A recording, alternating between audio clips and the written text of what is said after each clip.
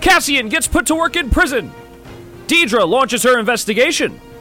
Luthen visits Saw Gerrera and more as the Sky Guys are back to recap episode 8 of Andor.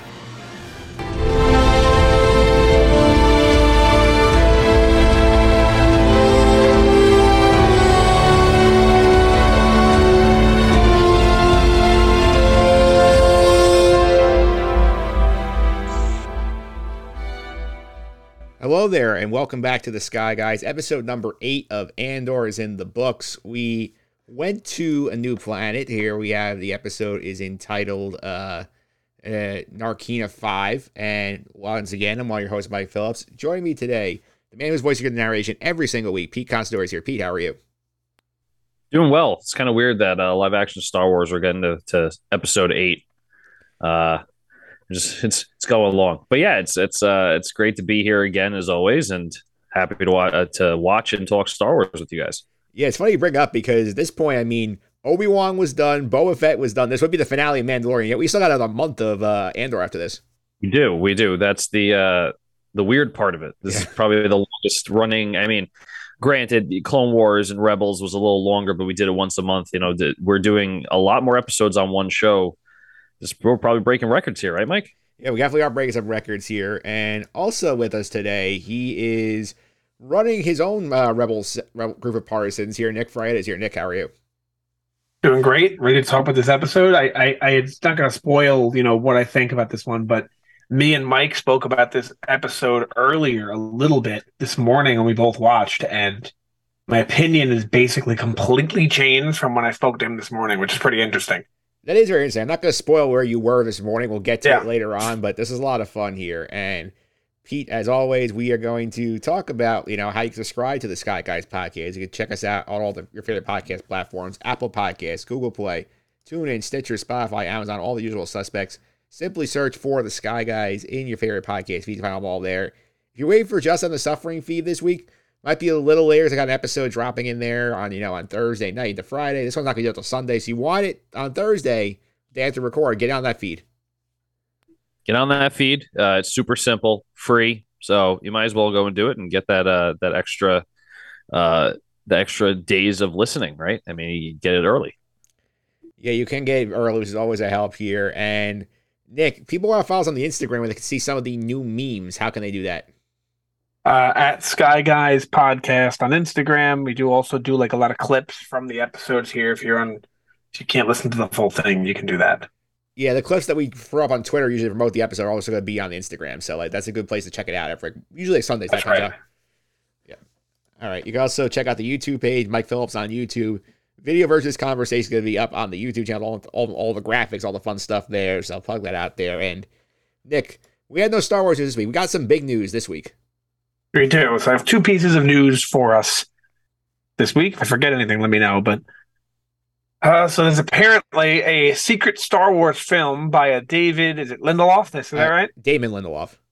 What did I say? David? Yep. Oh, Damon Lindelof here, and several sources close to the project say that not only is he developing the film, that the film's going to be directed by a Shireen Obad Chinoy. I can't tell you who that is, but she has won some awards, Academy Awards. Yeah, she's also involved with Marvelous Mrs. Maisel. She's done that. Yeah, so that's the story. I mean, I'll say it right away. I don't believe this for a second. I don't believe any of this. I would be absolutely shocked if this ever comes up, not even if this comes out, if this ever comes up again.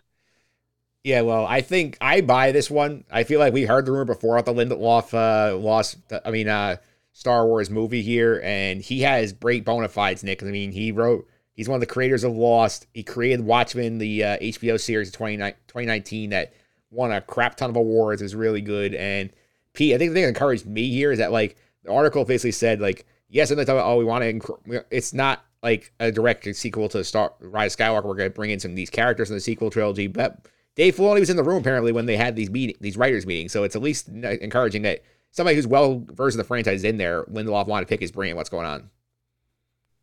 It's encouraging, but I'm more of the skeptic side where it's like I'll believe it when I see it. I mean, anyone can write an article about what's happening, and it could be just complete trash, could be bogus. So let's see. I'm not going to knock it, but I'm also not going to praise it yet. My point is, I'm going to say to this Nick here is like, if this happens, it's good. This could be really good. Could be. Yep. Absolutely. All right. Well, so my reasoning for why I don't believe it is my second piece of news, which is Lucasfilm president Kathleen Kennedy is apparently told to keep quiet about future projects. This was posted yesterday. Apparently, how do you pronounce his last name? Bob Chapek or Chapek? How do you pronounce it? Chapek, I think. Chapek, CEO of Disney. Bob Chapek reportedly told Kathleen Kennedy, do not mention projects anymore until they are set in stone. Basically, they keep saying things are going to happen. Rian Johnson's trilogy, Taika's movie, this new movie now, and none of them are happening. Patty Jenkins' Rogue Squadron. Stop telling us stuff until it is confirmed, until you're filming. And I think that's where it came from, as he basically said, all right, another one with this lady? Stop. Yeah, Pete, to be fair, this is not Marvel where they have constant deliver on things. In the movies, they have been misfiring on these deliveries for about at least 6 years, 4 or 5 years now. They've been missing the mark since the sequels and during the sequels. I mean, it's just this is typical rumor mill. Let's get the fans excited and give them a glimmer of hope, even though we don't think or don't know if it's actually going to happen. So, I mean, it makes sense that someone comes in, and Disney comes in and tells Lucas, "Hey, look, not Lucas himself, but LucasArts, so you got to stop. You have to stop because it's not only just messing with the fans, you're giving us a bad look." Because it looks poorer on the reflects poorly, on the company, because it's almost like they're not getting things done like they said they would. It's not really a great PR move, right? So it makes sense. I mean, they're the firm that cried movie, and they haven't delivered a movie yet. Well, that's what I'm saying. So it's not a good look for them. It's not a good look for them. Let's get to the episode here. Episode 8. That's it for the news. That's it for the news. That's all I have. Unless, do you have anything that I forgot? No, we just mentioned here, Tales of the Jedi came out today on date of recording here. We're going to cover that in the off season here because we want to give this the proper attention it deserves because this is sort of a spiritual spin-off of Clone Wars. So I feel like it would not be fair to it if we rushed into it in this podcast and gave it its own separate space to breathe. Have you guys just, real quick, have you watched any of it yet? I have not gotten to it yet. I was a little busy today. I'm planning to get to it soon. I watched the first 2. And I like it a lot. Okay. A lot. That is good to know here. Let's get to the episode here at hand. Again, entitled Narkina 5, based on the planet that Andor goes to for his prison sentence here, the 6-year sentence here. And let's start off here. Let's start off with the Cassian prison sentence here. And Pete, what did you think of getting to see the same episode with Cassian in prison, seeing what the Empire does with its prisoners? It's very interesting. I have to say I wasn't bored by the arc at all. I was kind of afraid that if we stayed in prison with Cassian, that it would just kind of be a snooze fest.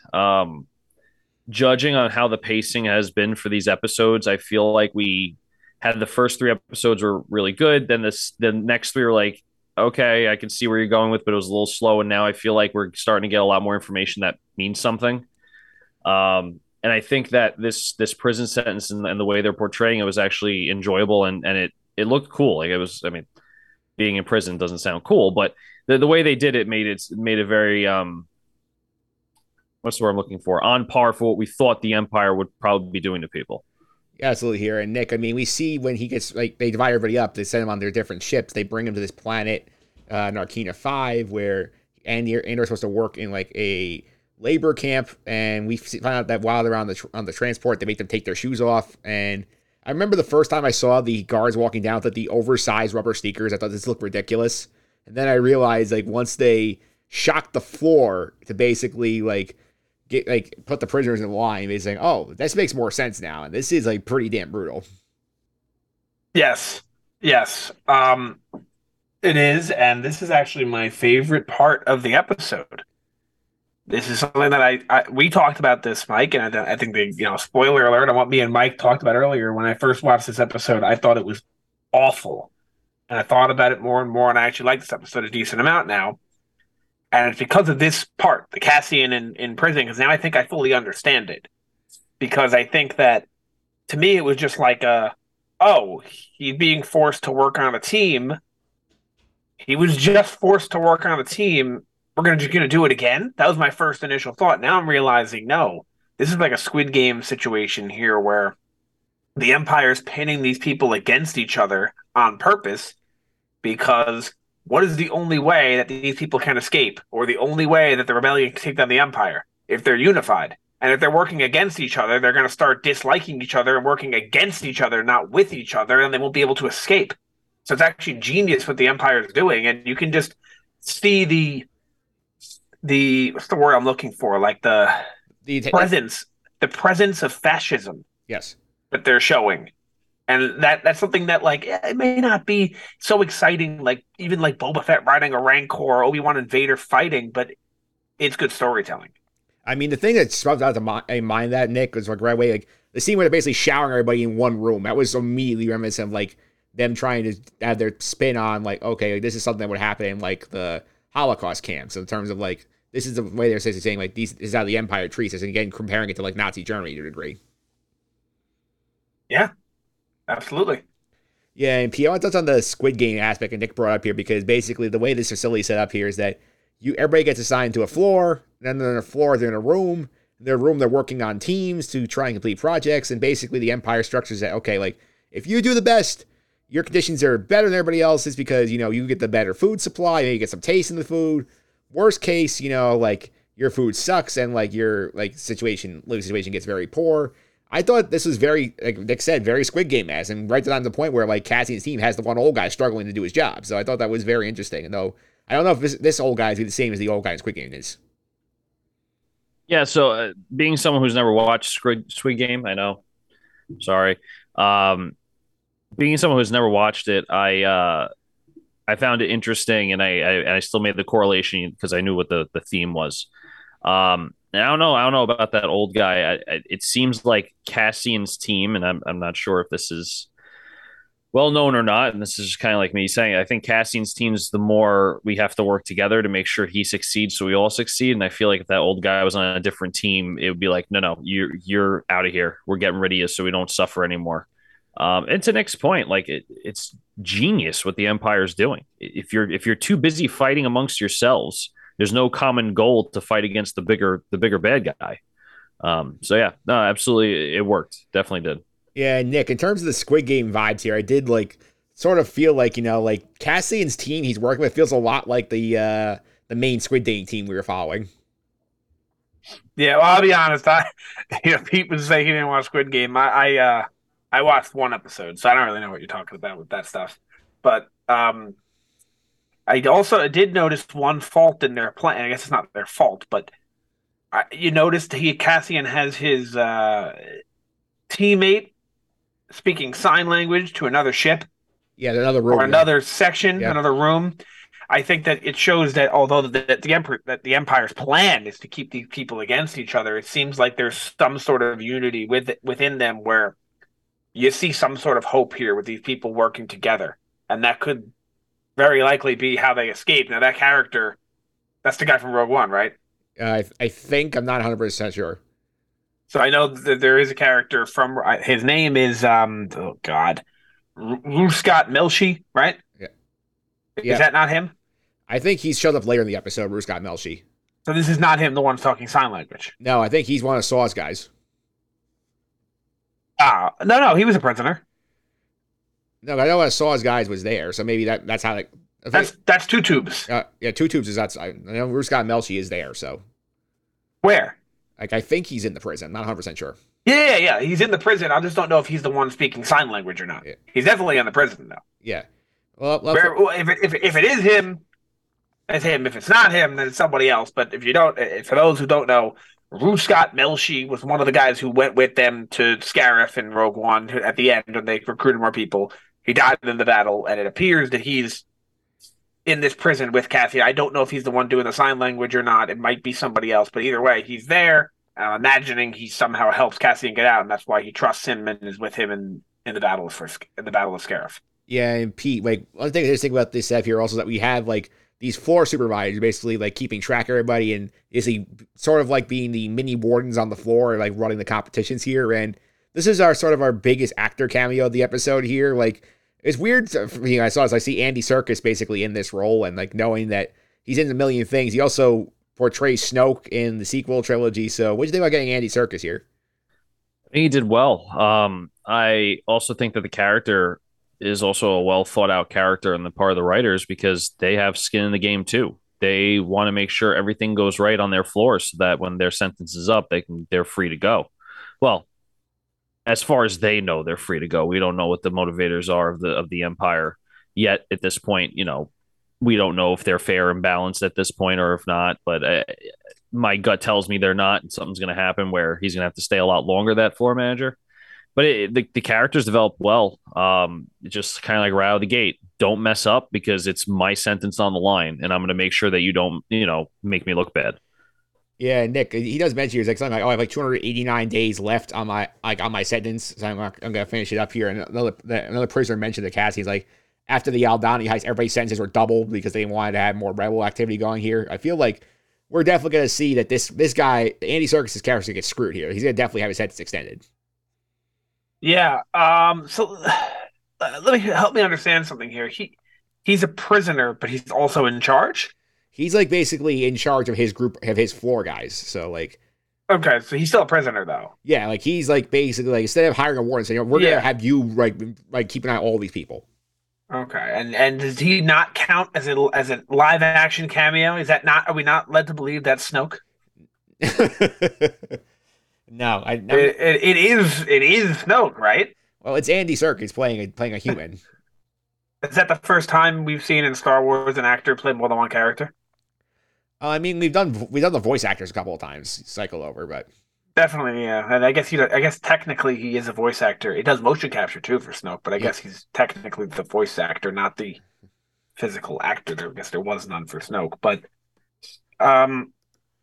we know this plan or this setup is going to backfire against the Empire because obviously Cassian is not in jail in the next 5 years. He's a member of the rebellion, and he's a captain of the rebellion, so it means he's probably been there a while.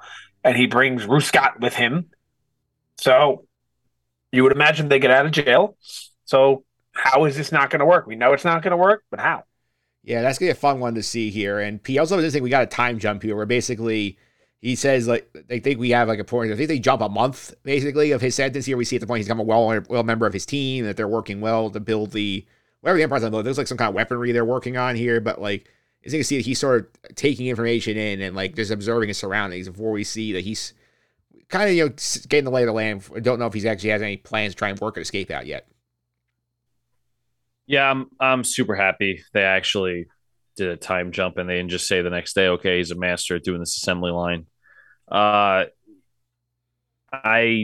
think it's fair. I don't really have much more to say other than like it was a good decision to do a time jump. It's not too far in the future where he lost so many days elsewhere in the world, or in the universe of Star Wars. But it's enough time to be like, okay, it makes sense that he knows what he's doing now, and he's kind of just like moving at a faster pace and part of a team and everything like that. Yeah, that's for sure. I think we could leave the Cassian story on here, Nick, unless there's anything else you want to add. Sorry, I couldn't unmute. I do have one more thing to say is that what the Empire's done, another thing that's brilliant that they've done to have the prisoners go against each other is they're not being everyone knows about what happened on Aldhani. Yep. And because of what happened on Aldhani, what's the code word? Like RHDO or something? I think so, yeah. I could have got the acronym wrong, but it's essentially doubling everyone's sentence, right? Yeah, they said one of the prisoners told Cassian that. So the prisoners are under the impression that the rebels are the reason their extension is doubled, so they're not going to work for the rebels. They're going to hate the rebels. So another reason that they're pinning people against each other is another reason the Empire is pinning against people against each other to help them not team up and work together to take them down.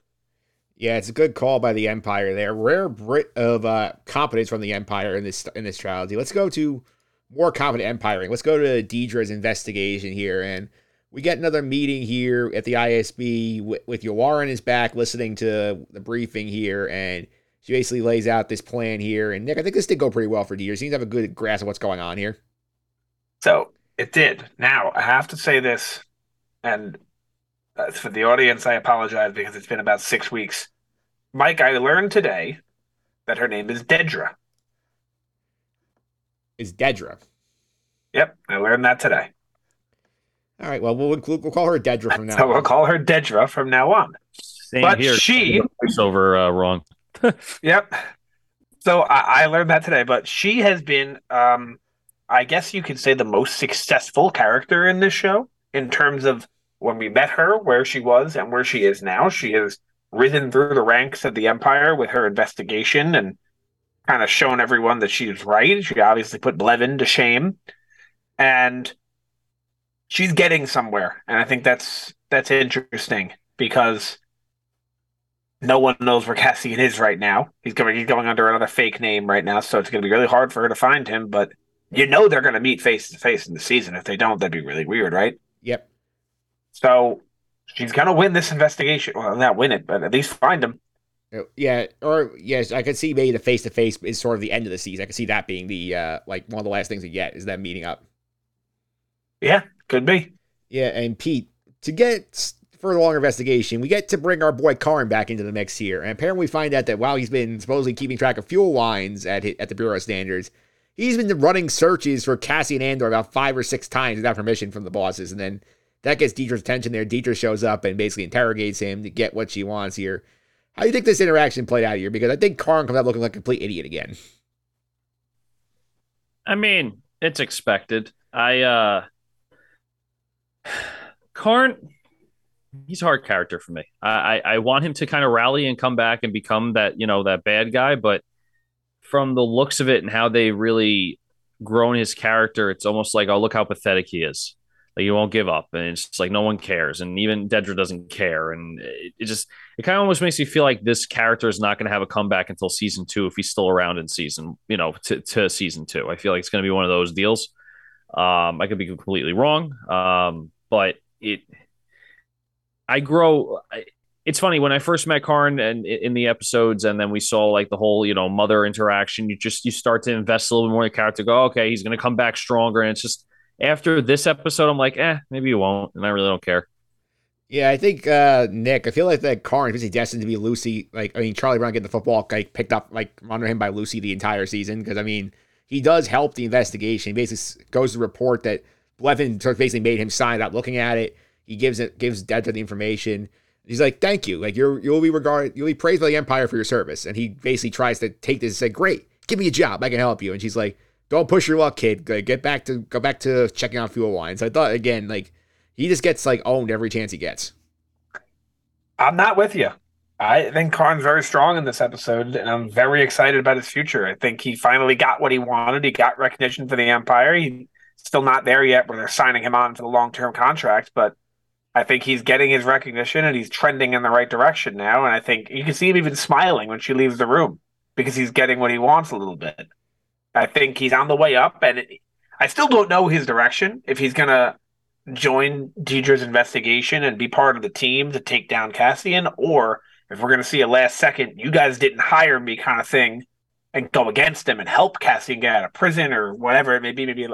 Maybe help him out after he's out of prison. I don't know yet. I can see that going either way. But I think a very strong showing for him, honestly. You're right. He gets punked, but I think he's trending in the right direction. My problem, Pete, here, I don't think he can ever leave well enough alone because, he does get the recognition there. He's where Dedra says, okay, you were onto something. You did a good job. He tries to overplay his hand, and he has no leverage to basically get Dedra to hire him because, what has he done? Considering he still has this screw up on Ferrix on his record here. It's not like that gets completely wiped away.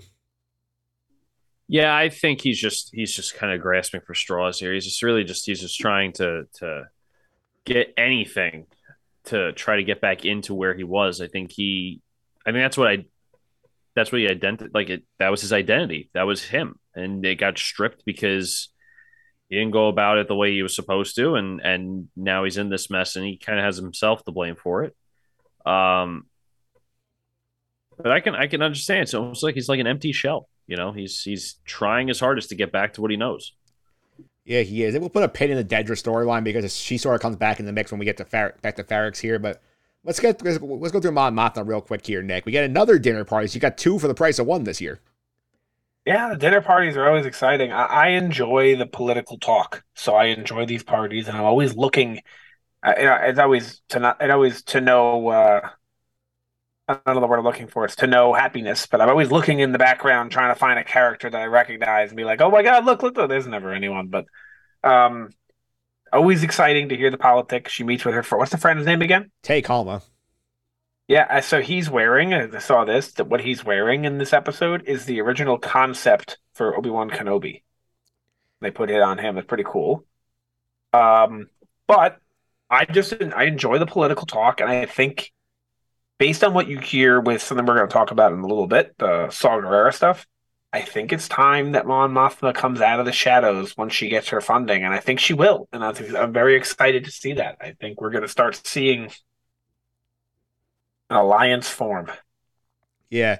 And speaking of alliances, Pete, we do get like more references from her basically talking to some of the other senators of how she's basically the head of the separatist wing, that she's working with a lot of the worlds used to be like in the separatist side in the Clone Wars before they basically got forced back into the Empire here. So I thought that was interesting that we got that clarification in terms of like she, like, even though like she comes from basically a rich world, that she's basically still like on track with supporting like the people who in the end the separatists sort of had the right idea that Palpatine had too much power.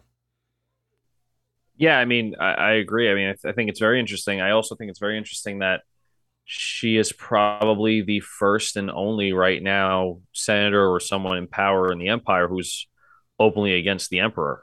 I mean, she doesn't come out and blatantly say it, but I mean, there's a lot of talk about the things she's doing to say the Emperor's being egregious, the Emperor's overstepping, the Emperor's doing this.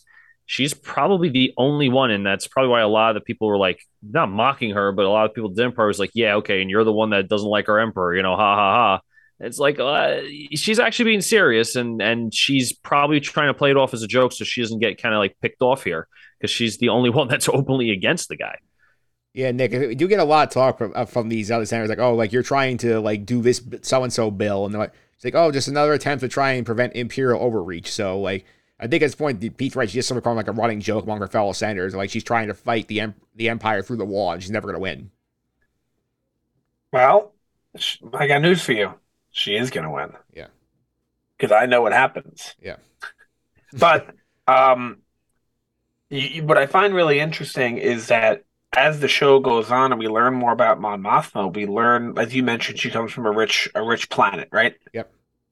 And a rich background, probably a rich family. And you can see she's losing touch with all that. Her and her husband are in a barely relationship. Her daughter and her are in a barely relationship. And even other things in her life you could see falling away from what she was used to when she was younger, like the drink they all have. Yep.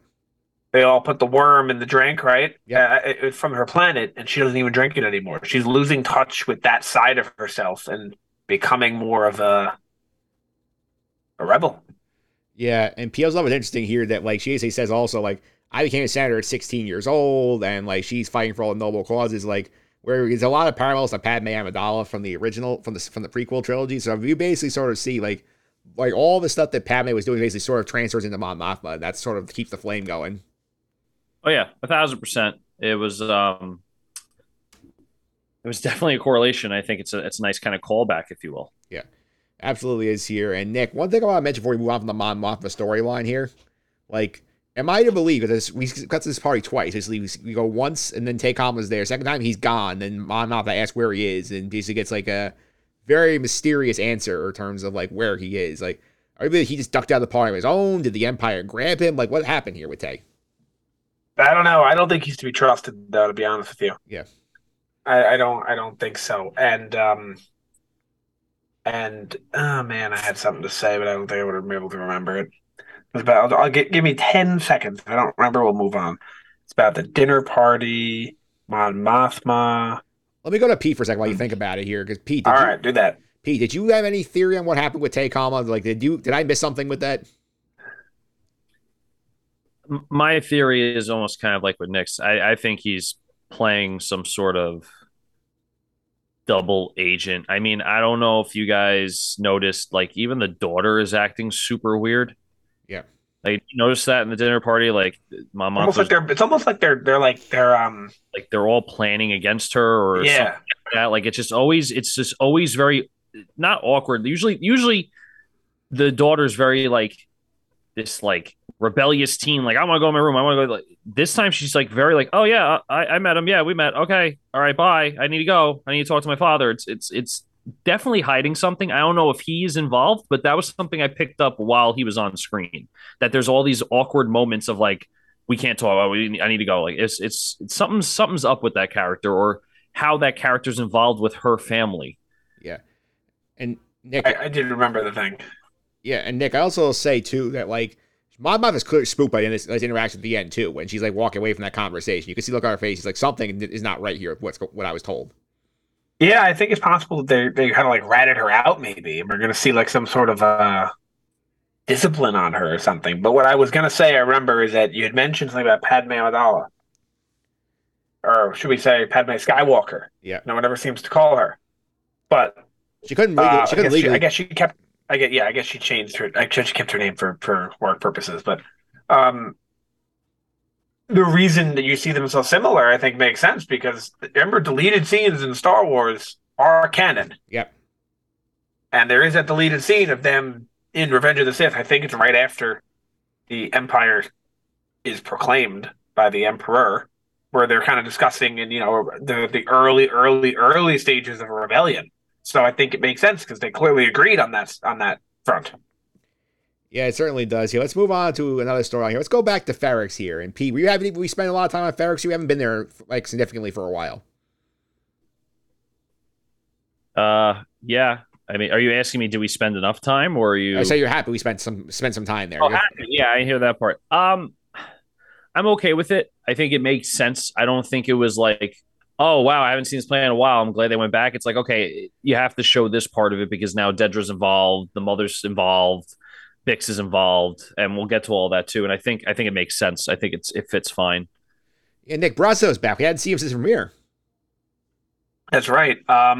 This reminds me a lot of. So, Pete, what are you up to in Game of Thrones? I just finished season 6, so I got the 2 short seasons coming up, and I'm ready to get disappointed. So, yeah, that's pretty much when it starts. So, you've seen what you've seen so far and this reminds me of this. We have all these storylines that are separate, and this is similar in the Game of Thrones seasons. And pretty much where you are now is when these characters start coming together. You see that in Game of Thrones with, I believe, what you're up to. You see Sansa and Jon Snow come together where you are now, and you start seeing that here too. Where like we're seeing Dedra and Bix in the same room. We're seeing the mother and Dedra and Bix are all on the same planet. Like we're starting to see these characters, and what's her name was there too. Vel and Cinta. Vel and what's the other one's name? Cinta, Bell and Cinta there too. So you're seeing all these characters come together a little bit, and it kind of reminds me of that. And to be honest, this is my least favorite. Although that is really interesting, this is my least favorite part of the show right now. I don't really find it important. Maybe I'm missing something. Like, what is so important on what's happening on Ferrix right now if Cassian's not there? I think this is more sort of like backstory, in my opinion. It's like sort of like these are all people who are important to Cassian on this planet, and like sort of like connecting the pieces. Sort of like the way I look at it, sort of like this is the gathering on the Cloud City before Luke Skywalker shows up. Okay, all right. I feel like I see. So you think he's going to show up, and then Bix is going to say it's a trap. He's going to go anyway, and something like that. So there's something like that happening here down the line here, but. Touch on a couple of quick hit things here, and Pete, we find out that we remember last week that Cassian's mother did not want to leave the planet, and basically find out from Bix and Brasso that she's really sick right now, and like she is basically on death's door, and like we don't know how much longer she's gonna be with us. Yeah, I mean,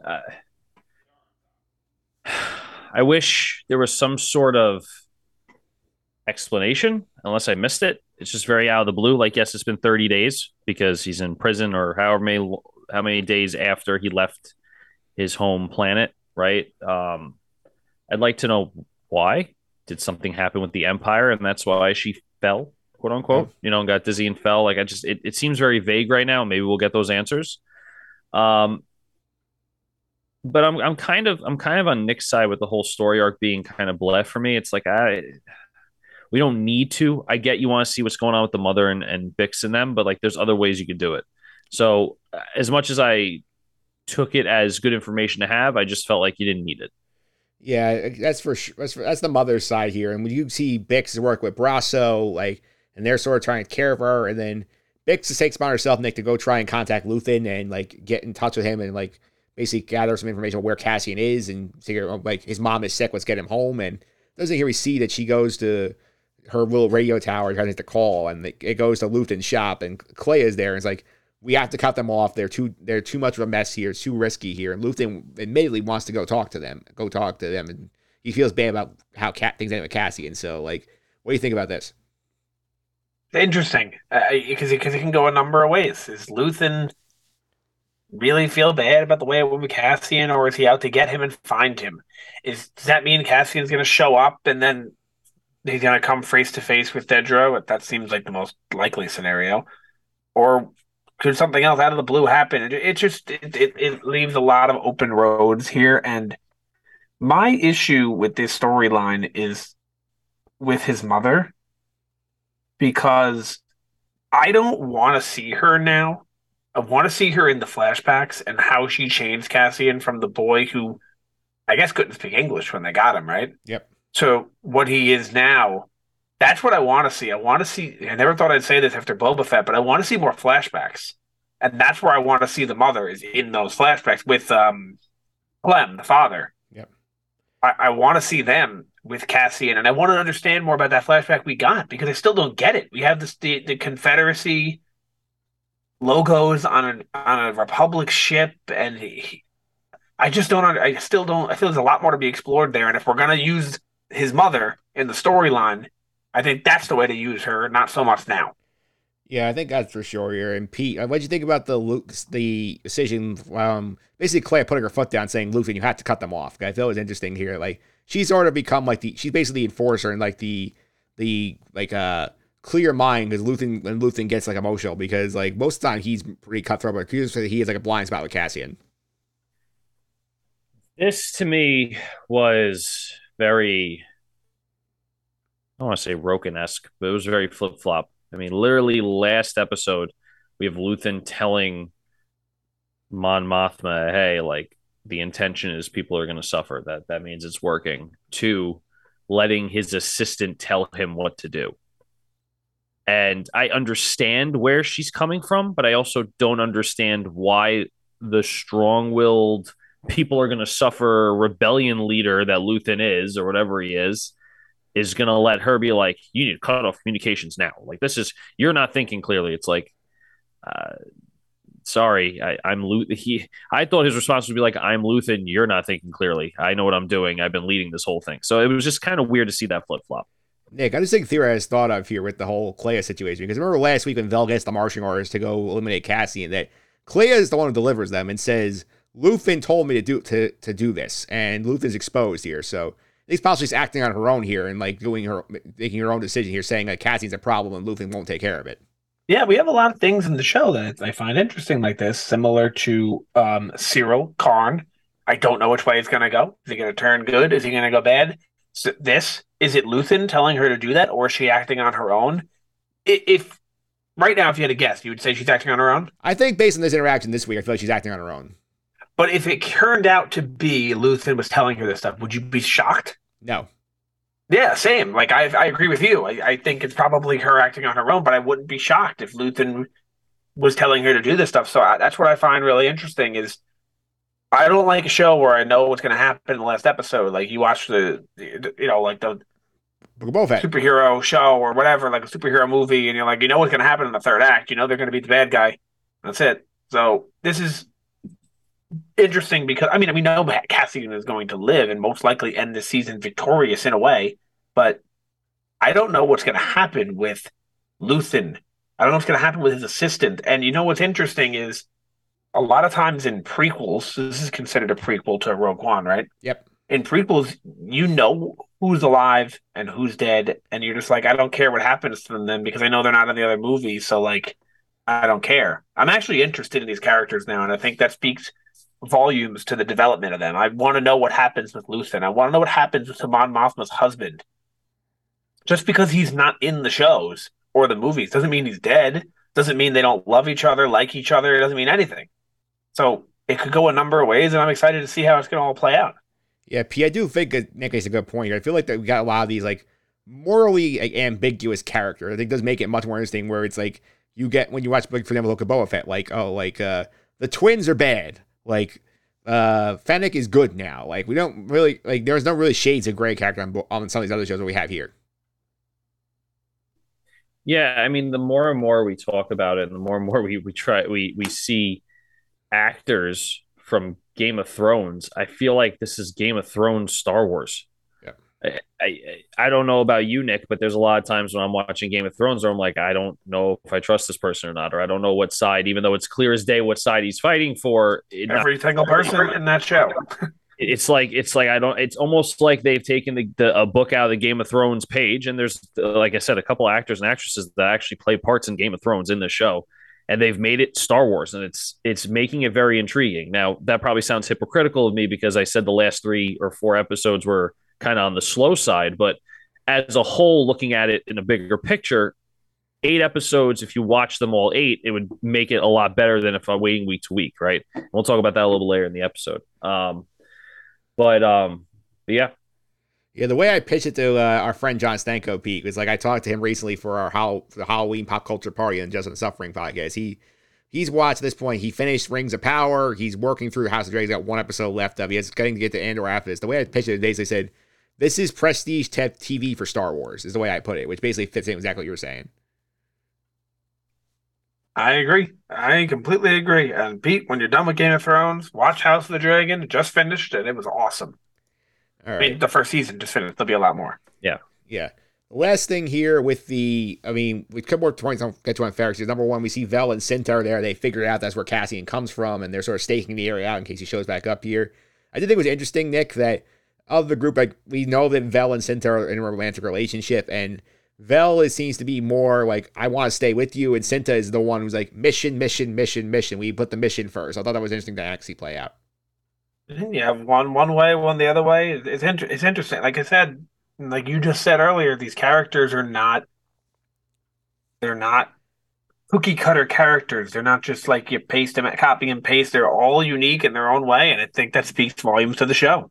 The more we talk about it, the more you think about how this show is really like prestige Star Wars TV, right? Yep.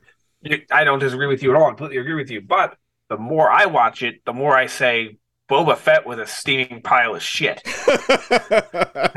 That's really how I feel about this. Because the more I watch it, I'm like, oh my God, Boba Fett was bad. Yeah. Boba Fett's not even the same. Like, it's not the turd on the shoe of this show. Yeah, Boba Fett. I'll tell you this, and I'll be honest. I think Boba Fett was more exciting. Yeah, I was on the edge of my seat more on the Boba Fett episode, seeing like what's going to happen next. Oh my god! It's Mando, it's Luke Skywalker, it's Grogu, it's who's this guy? It looks like Chewie. There's Hutts. It was more exciting, but it was obviously nowhere near as good. Yeah, it's basically like the way I'll say it. P's like Book of Boba Fett is like you're going to like McDonald's, like where like it's good, like you have it in the moment, you're like.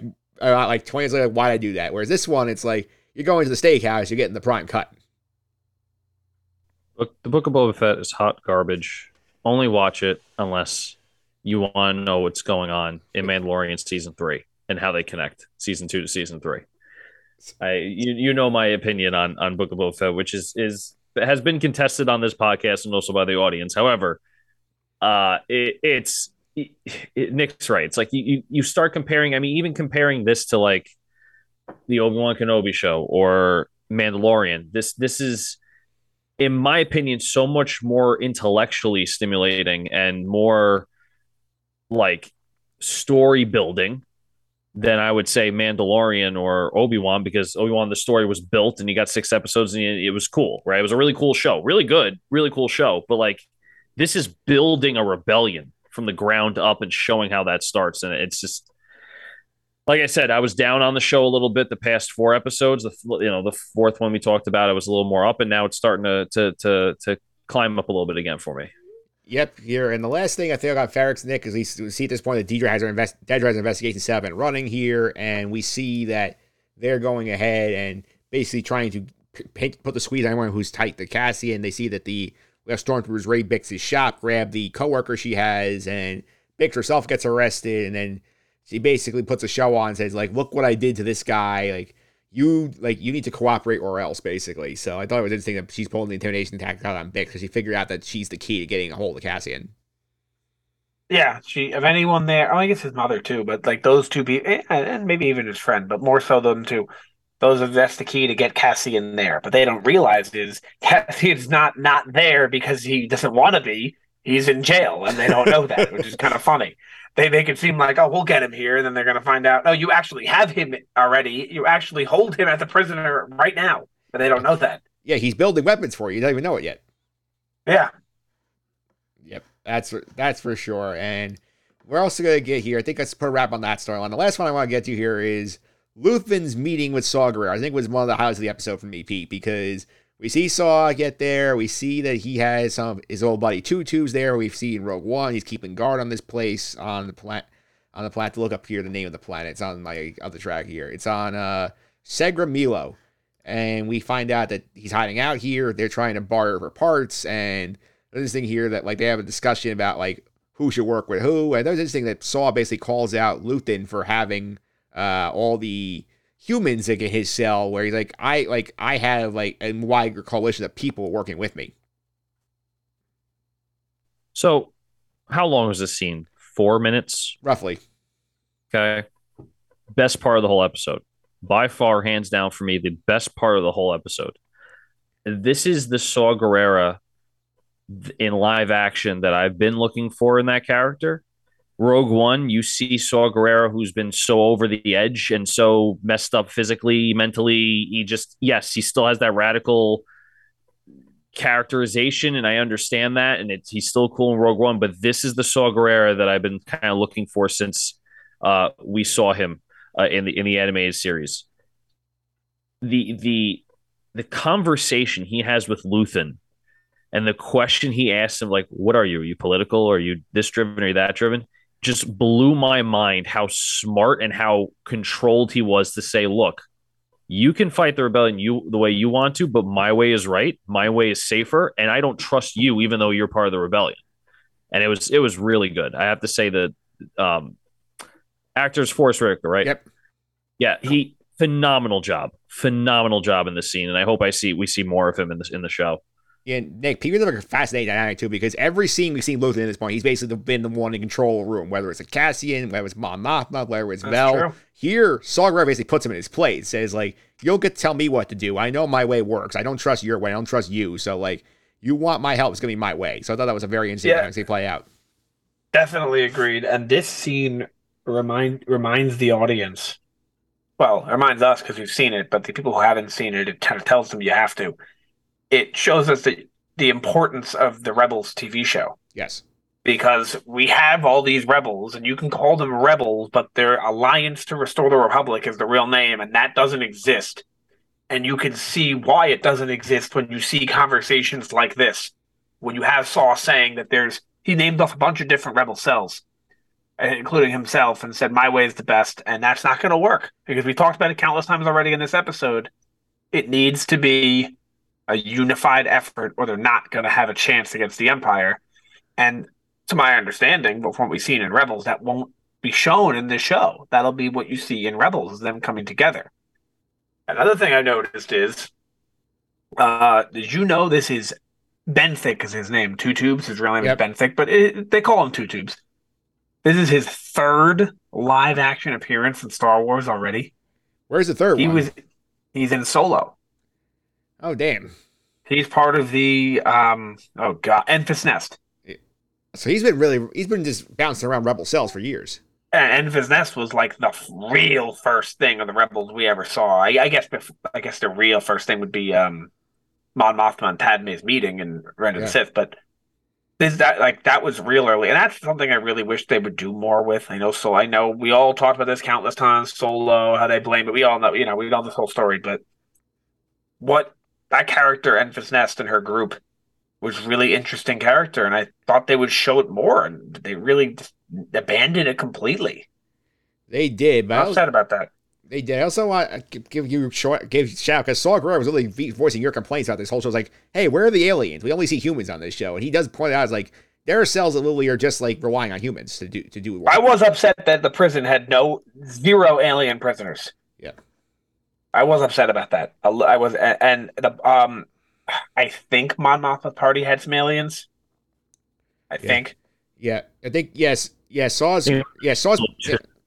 Sorry, Pete. and solid people out there, of course. Yeah, Pete, you were saying? No, I'm saying at the dinner party, I think it was like a total of 2 aliens. It wasn't a lot, and I Yeah. think it's budgetary. I really think it's all budgetary, and they just trying to keep the costs down for the cinematography and everything going on in the show. Yeah, Could be. Saw. I found the term. Saw calls out human cultists as one group here, so I think that's interesting. Like, this is something I think they're aware of when they're making the show. They've had Saw like put a line to it, so as people like Nick say, oh, like it's not something the show is aware of. It's not something they're just completely ignoring. Yeah, right. I mean, we'll get more aliens in Star Wars. We know that. We got maybe an Amber Akbar appearance in the show. You never know. You could. I feel like I'd rather have him on my team than anyone else I drafted. That's for sure. But I think it's a good place to leave the episode because it's sort of a teaser here. Well, they were getting more of Saw in the coming weeks, but let's go now to some of the trackers we do every week at the end of the podcast here. I'm going to start us out here with our character draft, which we are 2/3 of the way through the season here. And as of right now, there is no update. We still have zeros across the board. Although, Pete, I did say, like, the one ISB agent who was working with Dedra on Ferrix reminded me so much of Cal. It's not for a second they're going to say, oh, Agent Cal. It's like you're going to get a point here. It's never going to happen. I'm never going to win one of these. It's fine, though. Yeah. I understand. I think the final score is either 1-0 or zeros across the board. Yeah, Nick, did that guy that Dedra's working give you Callus vibes? Yeah, I think we each have one person who is still potential here.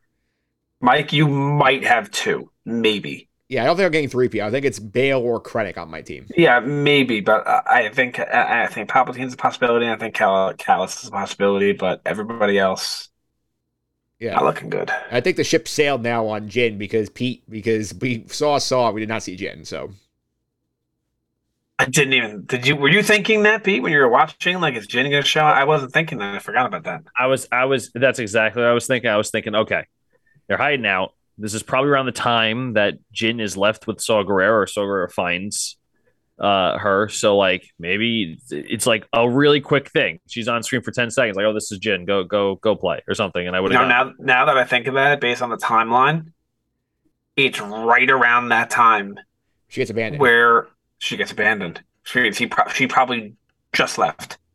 They probably just dumped. They probably left on the last planet when they came to this one. Yeah. All right, so that's the character draft board here, but we'll leave that here. Maybe one of these 4 last stories will get somebody on the board, but we're getting some of the other trackers action here. Nick, still no Hondo, though. He is stuck at 18. No Hondo yet, but we know that number will not be 18 forever. Absolutely here. Animated cameos, Pete, we're on the board because Saw Gerrera showed up to activate it. Yeah, I mean, we're even though we knew he was going to be in the show, we're still counting it because we want to see how many episodes they actually get the cameo, right? Yep. We'll count him, so. Okay. Otherwise, that thing would stay at 0, I feel like. Yeah. All right. Live action had a big week this week. We got up to 4 live action cameos because we had your Lauren show up again at the ISV meeting, so he's up to 2 now. We had 2 tubes hanging out outside Saw's place, so we had Nick's guy in the prison there. So we have 4 live action cameos now after we had 0 2 weeks ago. Yeah, Ruscott. Yeah, Ruscott's there. So he's there. Planets, we also got a bump up to 9 now. We add Narkina 5 and Segra Milo to the board here, so we are still having more planets than episodes, Pete. I mean, that's great. That's on brand for Star Wars. I think it's fantastic.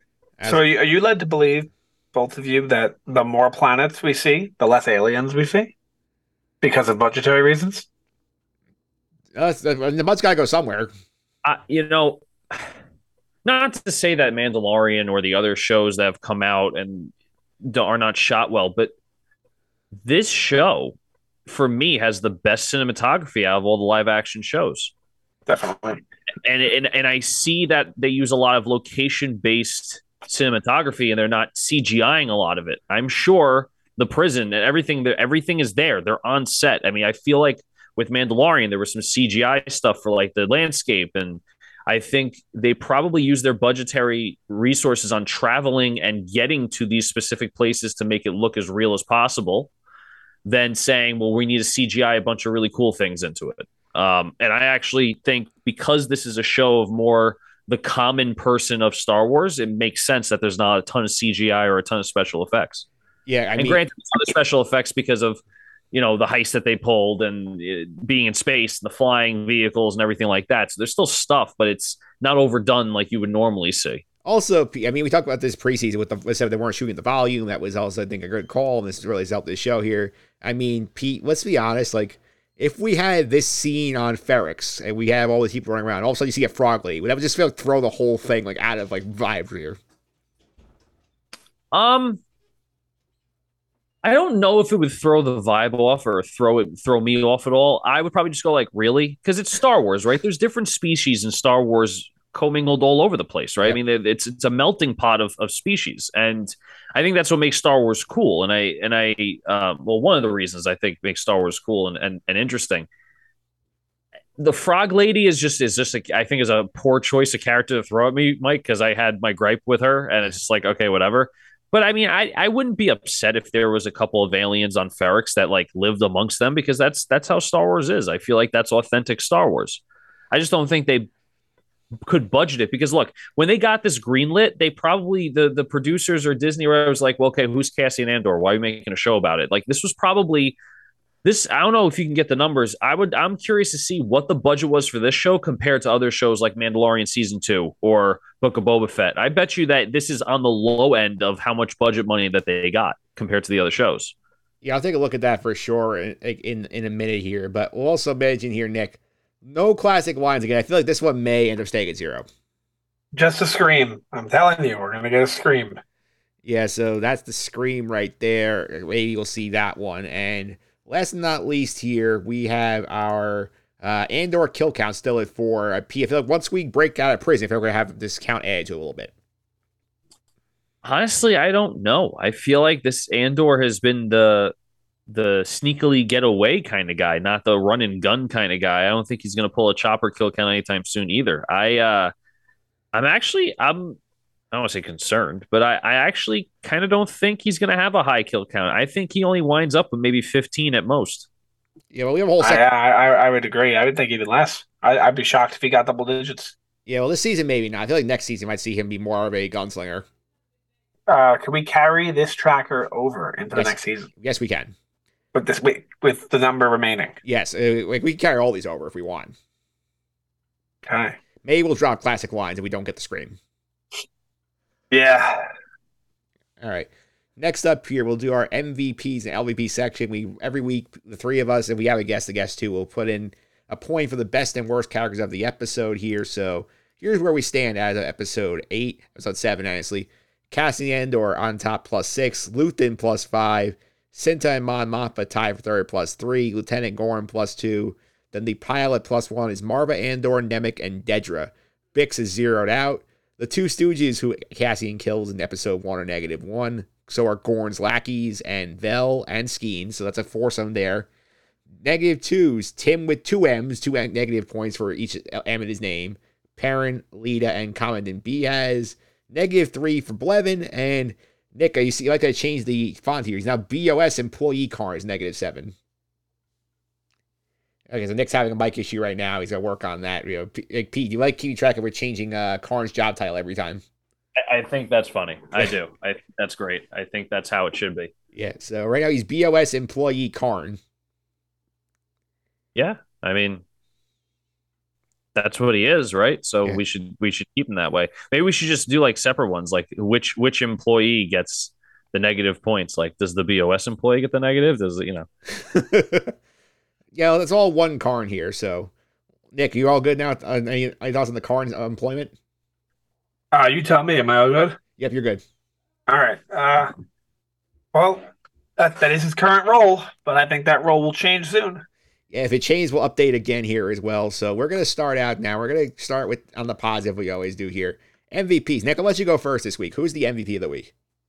I'm going to give my MVP to Saw Gerrera for everything that you mentioned, Mike, when you spoke about him, is that you put it perfectly. Luthen always leads the room, leads the conversation, and he was put in his place by Saw. Simple as that. Yeah, I'm gonna give one, like, this is a strange one considering like what this episode was.